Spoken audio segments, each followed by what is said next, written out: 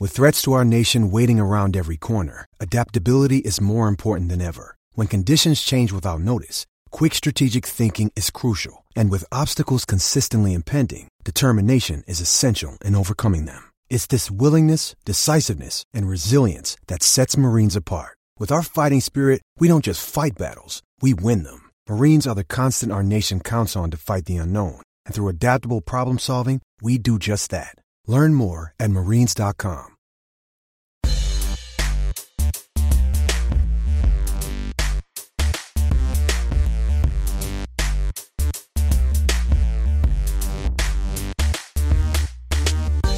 Hi, and welcome to Land Grant Holy Land Uncut. My name is Matt Tamanini.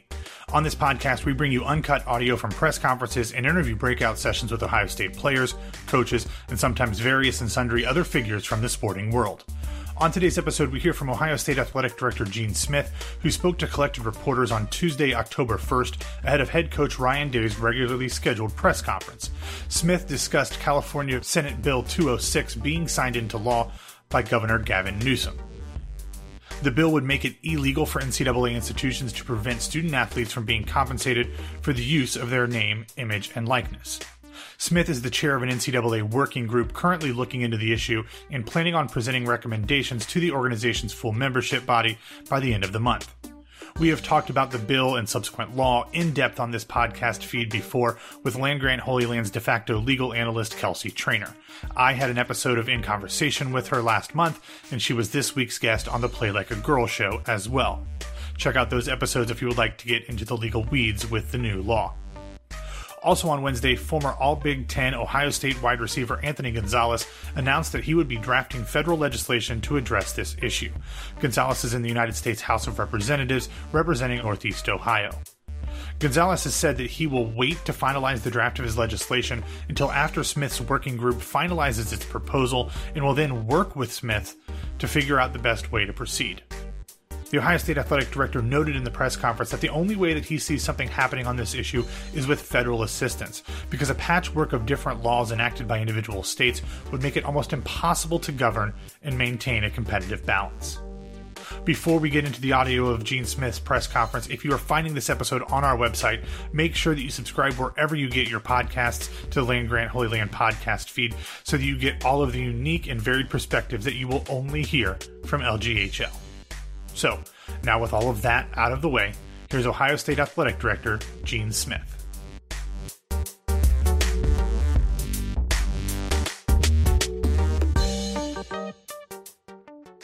Thank you for providing me a few minutes before the most important person comes up and talk about the last game and the upcoming game.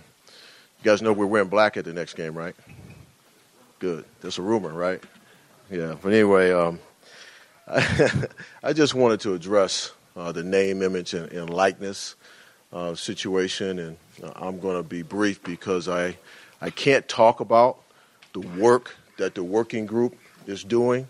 I can share with you that we'll submit our report to the Board of Governors October 29th in Indianapolis or Atlanta. I'm not sure where it is. Present our report. Working group is a diverse group. It represents all divisions. Divisions 1, 2, and 3. So it's representing all 1,100 athletes across the country. So as you think about this issue, you need to think about its complexity as it relates to the diversity of the membership. My concern with the California bill, which is all the way wide open, monetizing your name, image, and likeness, is it moves slightly towards pay for play. And it's very difficult for us, who are practitioners in this space, to figure out how do you regulate that? How do you ensure that the unscrupulous bad actor does not enter that space and ultimately create an unlevel playing field? And we know that there's not a level playing field in a lot of different ways, but one of our principles is to try and create rules and regulations to try and achieve fair play. So how do you do that and ensure that the third-party bad actor doesn't enter that space and ultimately drive some environments to a point where recruiting becomes even bigger advantage than it is for some other schools. It's a complex issue, and I would ask that we all consider that we have, and some of you are in this room, baby boomers are no longer the largest workforce in our country. At the end of the day, millennials are at this point in time, and we have Gen Z coming at us. So that's your 7 to 22 years old. That's your most wired people in our society. They have an average of 4 devices attached to them on a consistent basis, and that's how they communicate. So many of us, and maybe you and others, think about name, image, and likeness as it relates to the old school model. And that's not it. That's not it. It's the technology space. It's the digital space. How do we ensure that whatever we create is something that can be regulated? And that is one of the biggest challenges that we have. I also want to make sure everyone keeps in mind, I think all of you know me and know my position, and many of my colleagues across the country share the position. We've made tremendous strides relative to care for our student athletes. The last piece that we fought for hard, and I fought for years, was full cost of attendance, health care, postgraduate services, making sure all schools across the country, when a student athlete leaves, they provide an opportunity for that student athlete to come back and finish her or his degree. Being able to provide stipends to parents for postseason play. So our association has moved, although slowly, it's moved. And the reality is it's complex, it's diverse, and we need to be sensitive to all those schools across the country that are different than Ohio State or Alabama or Texas or Oklahoma. And so I wanted to just share those comments with you. I'm sorry I can't talk about the work of the working group. I can say that I believe that there's things that can be done in this space that can be regulated. But I can't obviously share with you what those things are. So we'll continue to work hard, have a report in October, and then the membership will have an opportunity to develop whatever model that exists. The NCAA is an organization that has taken a long time to try and modernize itself. I think over the last 5 to 8 years, improvements have been made in that space to become more modern. Creating this group is an example of that. But we can't have a situation where we have schools and or states with different rules for an organization that's going to compete together. It can't happen. It's not reality. And so if that happens, then what we need is federal help to try and make sure that we create rules and regulations for all of our membership that are consistent. And if that doesn't happen, then we're looking at a whole new model. A whole new model. And that is reality. If there's no federal engagement in this process, as Anthony Gonzalez has talked about, at the end of the day, it's a whole new model. And your jobs will change. It's a whole new model. So I just wanted to share those things with you. I might be able to answer a couple questions before Ryan comes up. So, if it is regulated and if it is on a national scale, are you in favor of athletes being able to profit off their likeness and image? I wish I could say my answer to that, but I can't, Doug. I got to be fair to my committee members and to my association. But that, and as you just mentioned, Anthony, you liked to tweet about Anthony Gonzalez earlier. You believe strongly that whatever happens, it needs to be on a national, federal issue, that it's not piecemeal. That's exactly right. That's exactly right. I wish I could talk about my feelings, but I can't. I want to represent my teammates on the working group. I think one of the big issues here people are talking about, and I think I'm getting it from you, is competitive balance. Right. When it comes to this stuff, Ohio State has enjoyed a competitive advantage, I think, in a lot of different areas in recruiting, and obviously there's not a lot of places competing at this level every year in the country. How would that impact, in your mind, Ohio State's ability to maintain what it is today?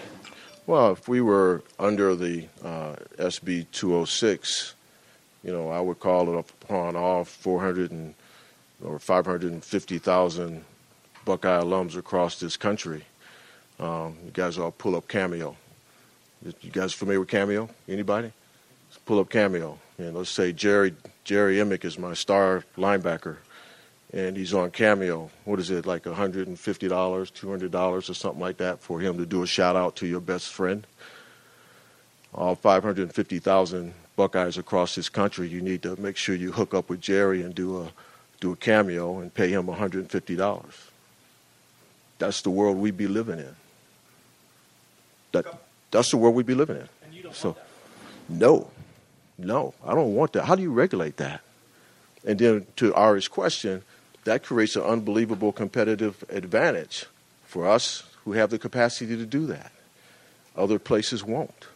So you have to think about, and then that is unregulated because it's wide open. It's unregulated. You don't need to regulate it. So it's wide open.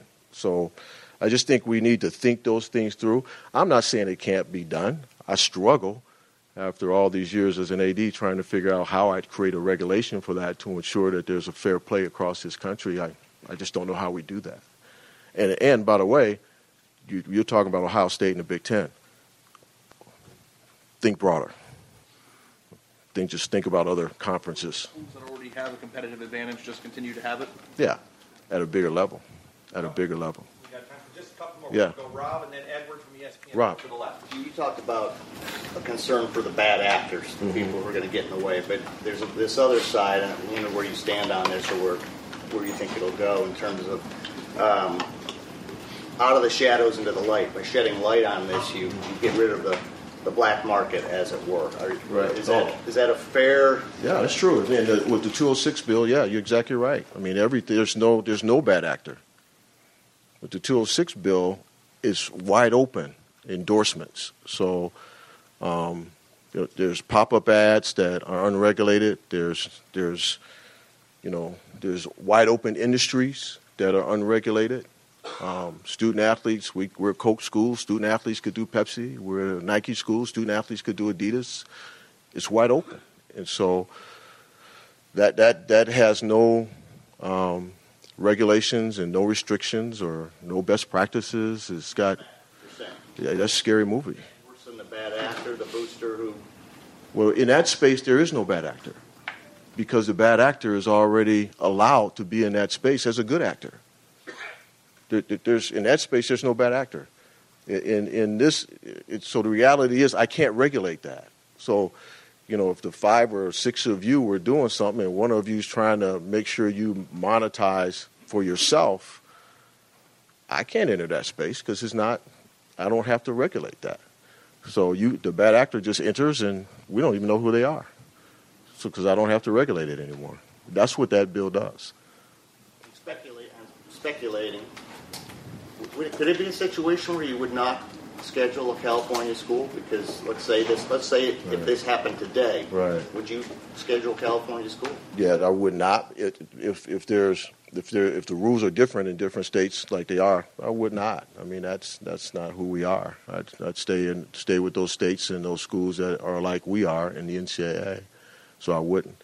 What's great about California, and I have to applaud them, is they delayed it to 23 out of respect to try and allow the working group to come up with something that hopefully they may modify their bill to accommodate whatever the working group comes up with. So they are a pressure group. There's no question about it, and that's great.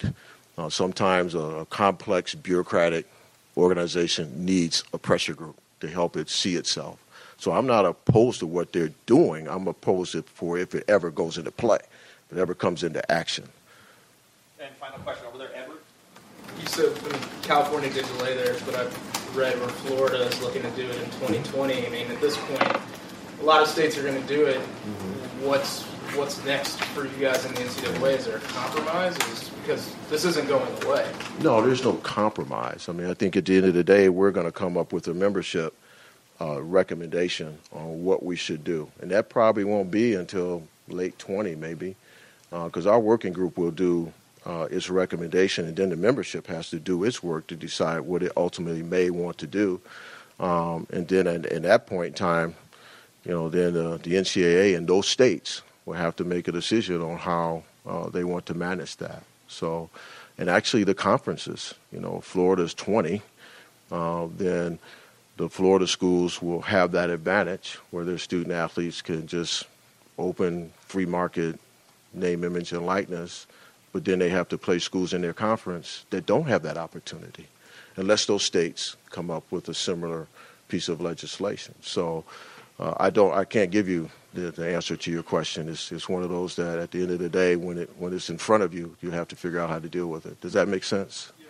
Yeah. Going back to Ari's question, you talked about a competitive advantage. I mean, if this is on a national scale, I don't think anything really changes. I mean, the rich are only going to get richer regardless of if the system. But your richer will be different. Your richer will be different. Well, some schools will have the capacity to do more in name, image, and likeness than some of the schools who do well.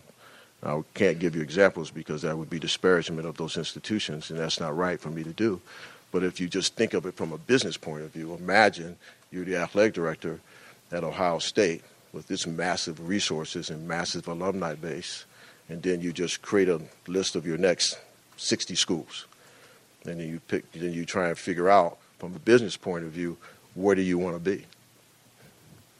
Because at that point in time, it's pure business.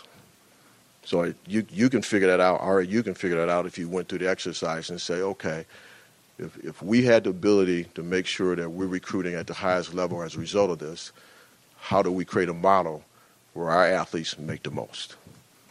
How many Fortune 500 companies? How big is the town? What's the connections with national corporations? Just think of it from a business point of view. You'll get there.